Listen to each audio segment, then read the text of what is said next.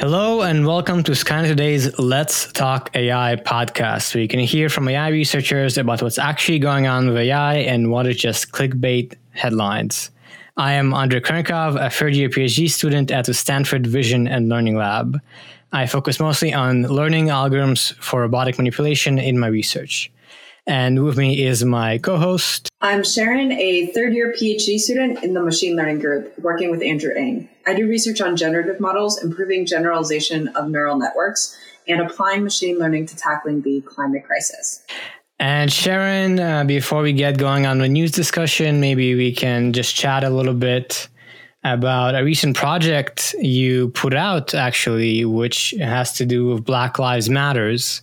And if I understand correctly, the idea is you give it an image and it uses facial recognition techniques to actually put kind of an emoji mask over faces so you can post it and there's no identification possible. So that just came out pretty recently and it sounds like a lot of people like it. How's that been going? Yeah, so basically, I'm really, really excited about this project, and I hope it gets out to as many people as possible, especially those who need it and who are protesting, especially organizers of protests who are probably in the greatest danger of getting arrested right now. And we use face detection algorithms, so specifically crowd counting algorithms, adapt them to try to find as many faces as possible and mask them with an emoji, a Black Lives Matter fist emoji. Such that they can become anonymized, and yet still show that there are a lot of people, a huge crowd in this image. And I think what's interesting, and I think Jeff Dean actually pointed this out, was that we're using face detection as opposed to face recognition to combat face recognition. And face detection is an easier task than face recognition, because recognition, you have to not just know that there's a face, but also match it to whose face it is. So that's interesting that our defense mechanism can actually be an easier model to learn and train and everything, which is great that our defense mechanism is easier than the attack, which I think is often not the case, actually, when I think of cybersecurity. I think the attacks are often actually easier. And defense, you need to think of, every possible attack that could be coming your way. Yeah, exactly. That's an interesting point. We've discussed facial recognition a whole lot on this podcast over the last few months. So it's kind of cool to see you've worked on something that's meant to protect people from adverse effects if they are protesting or going out and possibly risking arrest for something they believe is right. So, good reminder that we can use AI for good, I think, and very cool that you got it out there. But now let us get back to our usual routine of discussing cool and interesting AI stories from the last week. And you're going to start with one that's kind of silly, kind of fun, which is from The Verge. And the title of this article is "Service that uses AI to identify gender based on names looks incredibly biased." So the summary is last week or so, an AI startup called Genderify launched on Product Hunt and within days shut down its website and deleted its Twitter account after a lot of people responded very negatively and pointed out that it's incredibly flawed. So the product basically worked by you putting in any text, any kind of text, and it used NLP techniques to predict whether the text corresponded to a male or a female of some probability. And it looks like the developer of the product did not do any real efforts to prevent any bias. So if you, for instance, input Megan Smith, it would predict female with 60% probability, but change it to Dr. Megan Smith, and it would immediately predict that's a male with 75% probability. So incredibly biased to almost ridiculous extent, which is why I said it's kind of funny. And I suppose the good news here is after the public outcry on Twitter, it was swiftly closed down and removed. I'm curious, Sharon, did you see all this annoyance on Twitter about it and these demos? Yes, I saw a bunch of buzz on Twitter, lots of screenshots. I remember distinctly Professor Anima Anand-Kumar, who's a professor at Caltech as well as head of AI research at NVIDIA, said that according to Genderify, I'm only 1.6% female as a professor. So that's really sad. So basically a lot of these words that are essentially just positions or roles have very, very kind of gendered leanings through this site. So doctor yields 96% male. And of course, female is over 98% male. Professor is over 98% male. And I think it was nurse is 91% female. So in some senses, it's like, oh, wow, this is just, they did not think about this at all. This is taking your very, very basic, very biased data set and creating word vectors. Yeah, and it shows that, as in many things in AI, just because you can doesn't mean you should, right? So here, I think what likely happened is someone took a fairly existing approach, an existing pre-trained model, and just built a little GUI around it and said, here you go, you can now predict and try to guess the gender based on any text input. But as the outcry showed, maybe you should actually think more carefully about the ways this will be incorrect and reflect society's biases, and if at least do something to combat it, which was not the case here. So a kind of extreme example of what not to do with AI and what to try and avoid and be considerate about when working with AI, it seems. On to a slightly less ridiculous product, but yet still maybe a bit of a gendered topic. An article came out from Vogue called I Am a Model, and I Know That Artificial Intelligence Will Eventually Take My Job. So model Sinead Bovell wrote this piece in Vogue and basically said that digital models and influencers are starting to successfully break into the fashion industry. And so an example is Shudu Gram, a South African model who is CGI and not a real person, had a 2018 Balmain campaign. And there are various companies such as DataGrid in Japan, whose tech essentially, she says, threatens models' jobs because they create CGI that can perform poses that make models most of their money. And these models are also given backstories such as fighting for diversity and inclusion, which are ethical issues that abound when those backstories might actually not reflect the CGI model's creators. So that is really interesting. But there are also benefits with smaller environmental impact and smaller teams required because there's no real photo shoots that are needed, especially in this time with COVID. And the ultimate standard of individuality and inclusivity is what it's essentially touted as, because unlike real models, digital models are algorithms that are fed data and they can look literally just like you. And something that the article does touch on is a little bit of AI. Of course, CGI is not exactly AI, but the article does touch on how GANs, a form of AI, could get to this point as well. Yeah, so a kind of interesting article in that it touches on AI from Vogue, which is not something we see a lot of. And I guess it is kind of speculative in that it's saying that right now we have just computer-generated graphics and these very realistic looking things, but they cannot be responsive or, easily made to pose in certain ways. And the idea kind of expressed here is that we might be able to use AI techniques to then recreate some of the intelligence and of the skills of human models to make it easier to leverage some of these techniques. So maybe still an early concern. I don't know if it's fair to say, as it says in the title, that the model knows that AI will eventually take their job.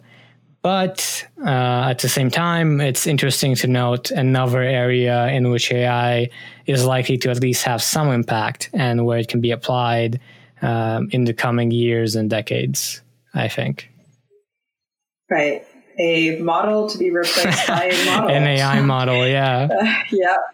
Yes. Something that I would be concerned about that the article did not touch upon is the degree to which the creators, and I think the article definitely does touch upon this a little bit in terms of, the creators don't necessarily match the models, and they can manipulate the models in any way they choose. And so something I wonder is, sure, they can manipulate these models, their AI systems. Maybe some people think, who cares? It's like not a real person that they're harming or doing whatever to.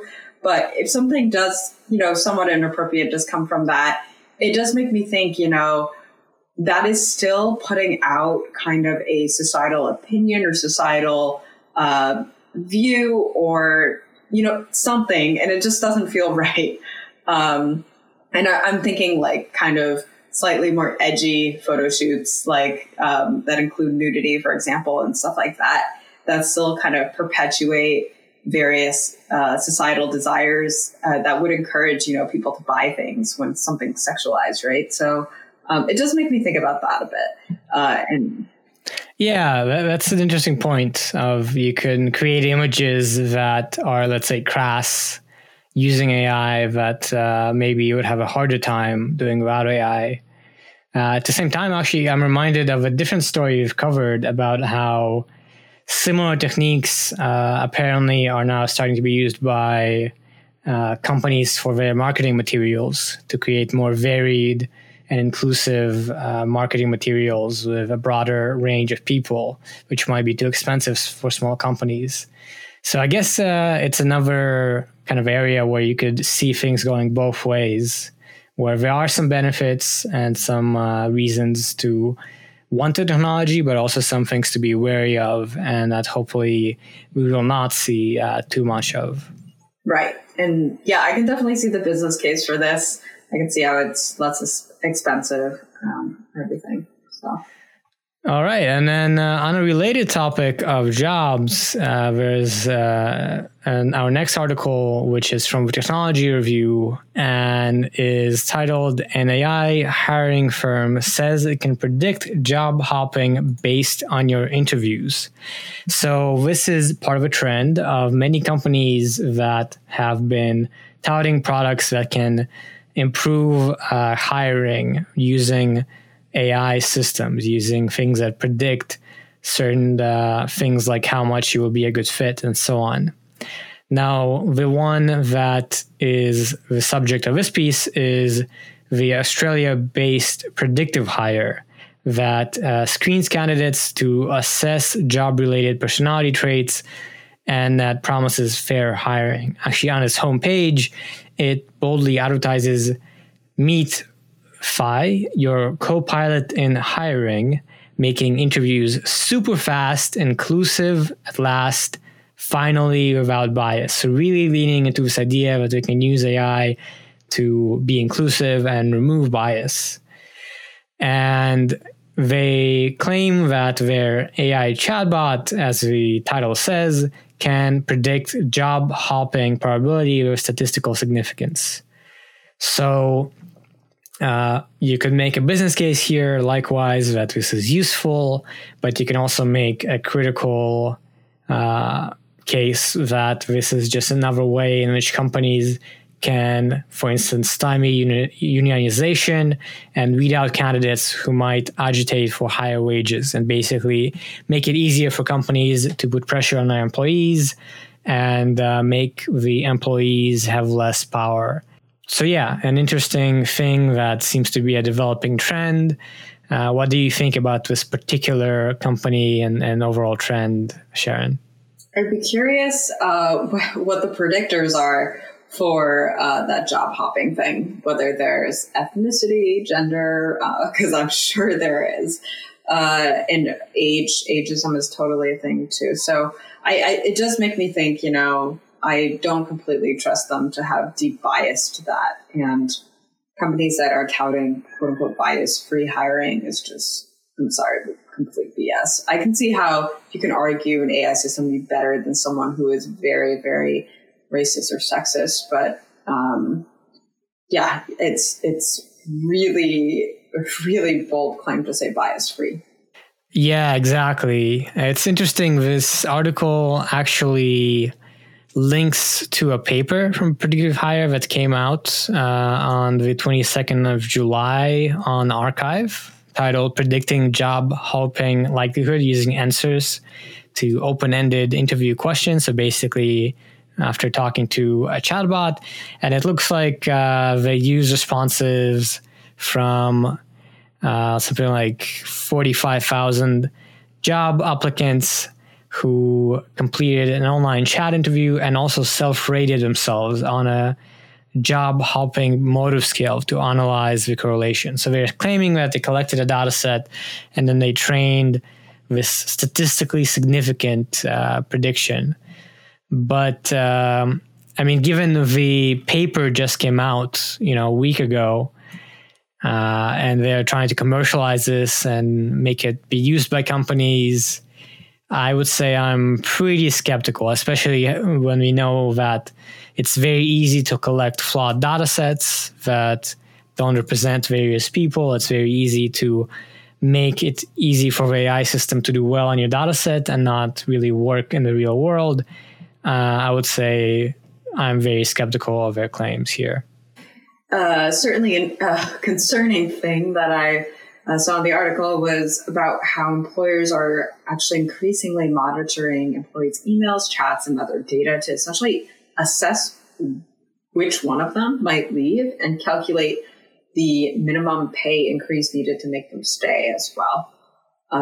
So to some degree, that's bad. Though there also is a good element for those who maybe are not likely to speak up or negotiate. So I could definitely see a silver lining there, where they would then try to increase someone's pay. But Indeed, yeah. So again, hopefully a case where maybe some of these techniques can be used to improve, team dynamics or actually improve the accuracy of hiring, but only if done in the right way and hopefully to benefit people rather than hurt them. Right. And speaking of trying to benefit people and not hurt them, our next article is from The Intercept, titled The Microsoft Police State, Mass Surveillance, Facial Recognition, and the Azure Cloud. So while nationwide protests against racist policing have brought scrutiny against companies like Facebook, Amazon, and the like, Microsoft has largely escaped that criticism. But Microsoft is itself pretty entangled with police departments. They foster companies that provide police with software using Microsoft's cloud called Azure. And there's a petition from Microsoft employees for the CEO to cancel these contracts with law enforcement agencies. But instead, Microsoft has been ignoring them and banned sales of its own facial recognition tech to U.S. police to draw attention away from the fact that they are ignoring the rest. So the historical background for Microsoft contributing to intelligence centers for law enforcement agencies after 9/11 was that in 2009, they built a surveillance system for NYPD. And other examples include surveillance-based IoT patrol cars and powering CCTV or police intelligence in various cities. So despite joining IBM and Amazon, Microsoft is still providing police with many tools that undermine civil rights and still does supply facial recognition tech, just not directly from them. So through Veritone, a facial recognition company that's tightly partnered with Azure and Microsoft's cloud. And on the one hand, I am fairly dismayed that Microsoft is doing this. On the other, this sounds pretty Microsoft-y. They've been basically staying afloat from government contracts and working with the government when Google is not willing to maintain those contracts. Yeah, I think we talked about the story when Amazon and IBM and Microsoft all announced that they will not be selling facial recognition tech to US police. And we noted then that while this is a good surface gesture, we should still be mindful of whether they are lobbying against regulation or what are they doing in addition to that. So this piece from The Intercept, which has a lot of details, it's quite long, it nicely reminds that even when on the surface companies might be for regulation or against surveillance, we should be pretty skeptical and keep an eye out for what technology is supplying and what other actions they're doing. Yeah, what's worrisome is that these essentially armchair attempts at supporting something like this is seen by perhaps activists, but definitely the press, as, a moral high ground. So the press and activists actually both praised Microsoft's move to remove or ban sales of its own facial recognition software to the police in the U.S. But Microsoft actually didn't do anything about all the other companies that it's supporting, and the press still claims Microsoft has a position as a moral leader in tech, and that may not be so black and white, may not be so clear cut. Yeah, exactly. If the article, for instance, is saying that Microsoft is enabling this other facial recognition company, Veritone, right, with their Azure technology. And on to a slightly less serious topic. Vice has an article titled, "The Record Industry is Going After Parody Songs Written by an Algorithm." So, quote, Weird AI Yankovic, which was created by Georgia Tech researcher Mark Rydell, has generated a lyric video featuring instrumental to Michael Jackson's Beat It that was recently taken down. And Rydell believes that the creation actually falls under fair use and this incident at large raises questions about ML and fair use policies. And of course, this is pretty complicated as there's a question of whether it matters that the work was created by an algorithm in the context of this fair use protection policy. Also, there's consideration and debate of whether this takedown notice was sent by an algorithm or a person as well. So into a little bit more specifics, on May 15th, Rydell posted an AI-generated lyric video featuring Beat It, and then it was taken down on July 14th. So that's about 2 months later. And this is when Rydell tweeted it. And this was when Twitter allegedly received a Digital Millennium Copyright Act takedown notice for copyright infringement from the International Federation of the Phonographic Industry, which is an organization that represents major and independent record companies. So, Andre, do you want to talk about some of the specifics of which neural networks are used? And also, I would love to hear your thoughts on this. Sure, yeah. So, Mark Rydell, who actually was my teacher when I was at Georgia Tech, an undergrad, developed this using two kind of state-of-the-art neural nets, GPT-2, which can generate the lyrics, and he also used ExcelNet, which I believe maybe helped with the rhymes or otherwise complemented the lyric generation. So the system just generated alternative lyrics that match the rhyme and syllable schemes of the existing songs. And so the naming Weird AI Yankovic is sort of meant to mimic the idea that it's sort of like parody songs, which Weird Al Yankovic makes, where the songs match the rhyming and scheme of the original song and can be played to the original tune, but have kind of different lyrics that are maybe funny or different.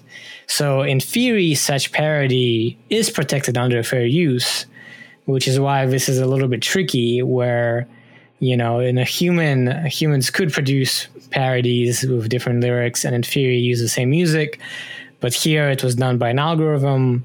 Should we be protected? Should it not be? It's actually an interesting question, I think. How about you, Sharon? I think it's definitely an interesting question. I do think maybe there was a little bit of copyright infringement of using Beat It, but the rest, if it is trained on all this human data that does have copyright on it, arguably humans are trained on all this copyright data from the past. So it's I think it'll be very hard to argue because it is a matter of how close it does get to existing work. So I'd be interesting to see where it goes. I'm pretty sure this is going to get into murky, gray area waters in terms of regulation. But I could definitely see there being a pretty nuanced line being drawn about it. Exactly. And this, I think, was just like a little side hobby. So it's not really a big deal that it's being taken down. But it does bring up interesting questions that we will surely have to deal with as more people start playing around and tinkering with AI and generating more art and media using existing things. And the line between, a human actually made this and it is transformative and interesting enough that it should be protected like parodies are, versus, this is just dumb output by an algorithm that uses the same music. That line will surely be interesting, as you say.